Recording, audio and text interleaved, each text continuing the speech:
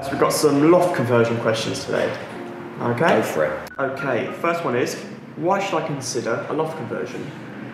Well, people consider a loft conversion because it adds value to their property, plus they can get an extra room or a room and an ensuite for maybe an extra family member, or they need extra space. So yeah, people go for a loft conversion to add value for their property or to create extra space. Brilliant. Next one would be, how much value does a loft conversion add to a property in London? Well, it all depends what area of London the clients live in, plus how big the loft conversion is. But on average, it's going to increase the value by 20 to 30% on the market value of the property. Okay, brilliant. A common one is, how can I find out if my loft is convertible, and what is the minimum head height for a loft conversion? You can find out if the loft is suitable for a conversion by obviously getting up there, having a look. Can you stand? Have you got full head height?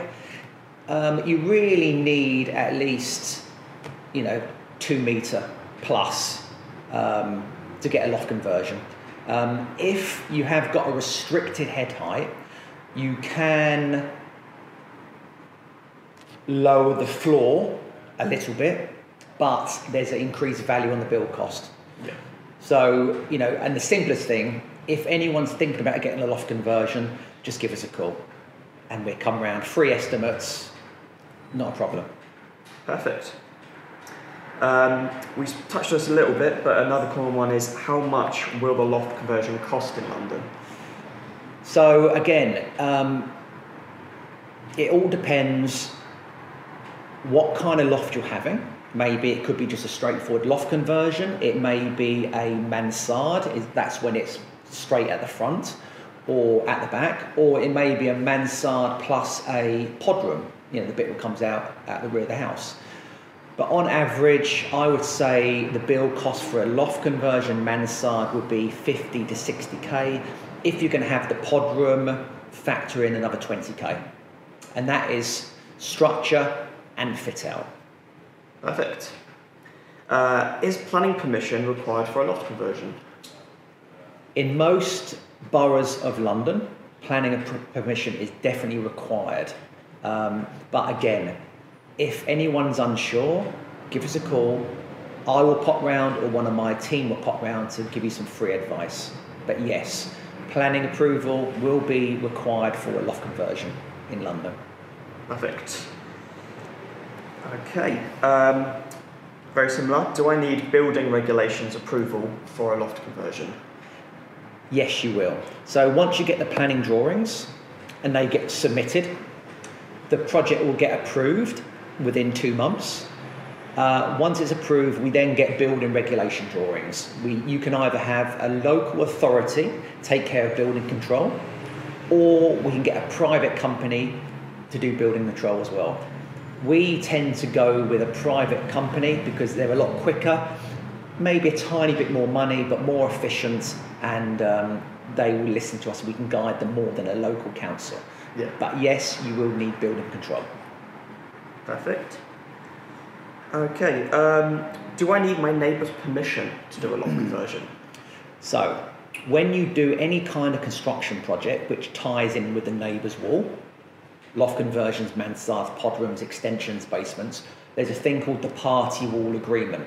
So, I get a surveyor, the next door neighbour gets a surveyor, which the client pays for, and they do a thing called the party wall agreement.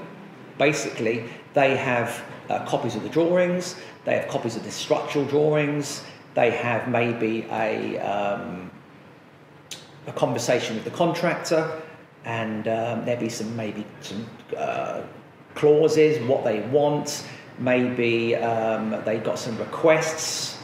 But yes, you have to have a party wall agreement to start any loft conversion or any construction project which ties into the adjoining house. Okay. What specialists do I need to convert my loft?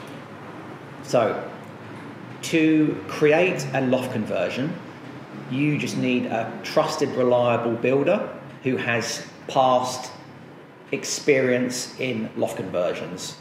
It's not difficult, it's not a major build, but someone who's got experience, maybe call up some past references, ask to see some work. Obviously, if the client's call new, I can pass them on to maybe 5 or 6 past projects. They can go and walk around and have a look. They can speak to some clients, look on our reviews on social media. So yeah, always go with someone who's got a good track record and you can go and see their work. Brilliant. How long will it take to convert my loft? So to convert the loft from start to finish, so we talked about planning. So planning will take at least 2 months. So while it's in planning, then you can work on the working drawings inside. So maybe 2 months of planning, 2 months, a month for party walls, and then the construction safely 3 months. If it's a big loft with a pod room, maybe a little bit longer.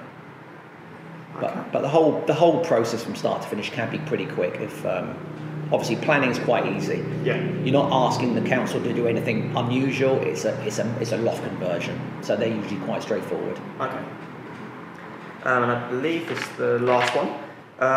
Can I stay in my house during the loft conversion? The answer is yes. What we do when we do a loft conversion, we create the scaffolding on the outside, we put a temporary roof over, and then we take the roof off, we do all the works on the loft conversion first, and then once we're ready to break through, that's when it gets a little bit messy, a little bit dirty, but we make sure the clients are moved to a part of the house where it's safe, clean.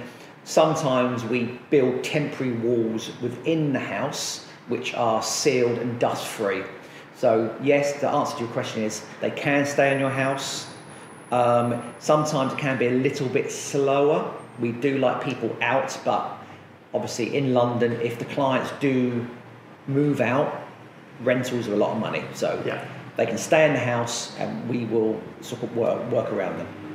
Okay, perfect. And that is all of them. Thank you, Connor. Thank you.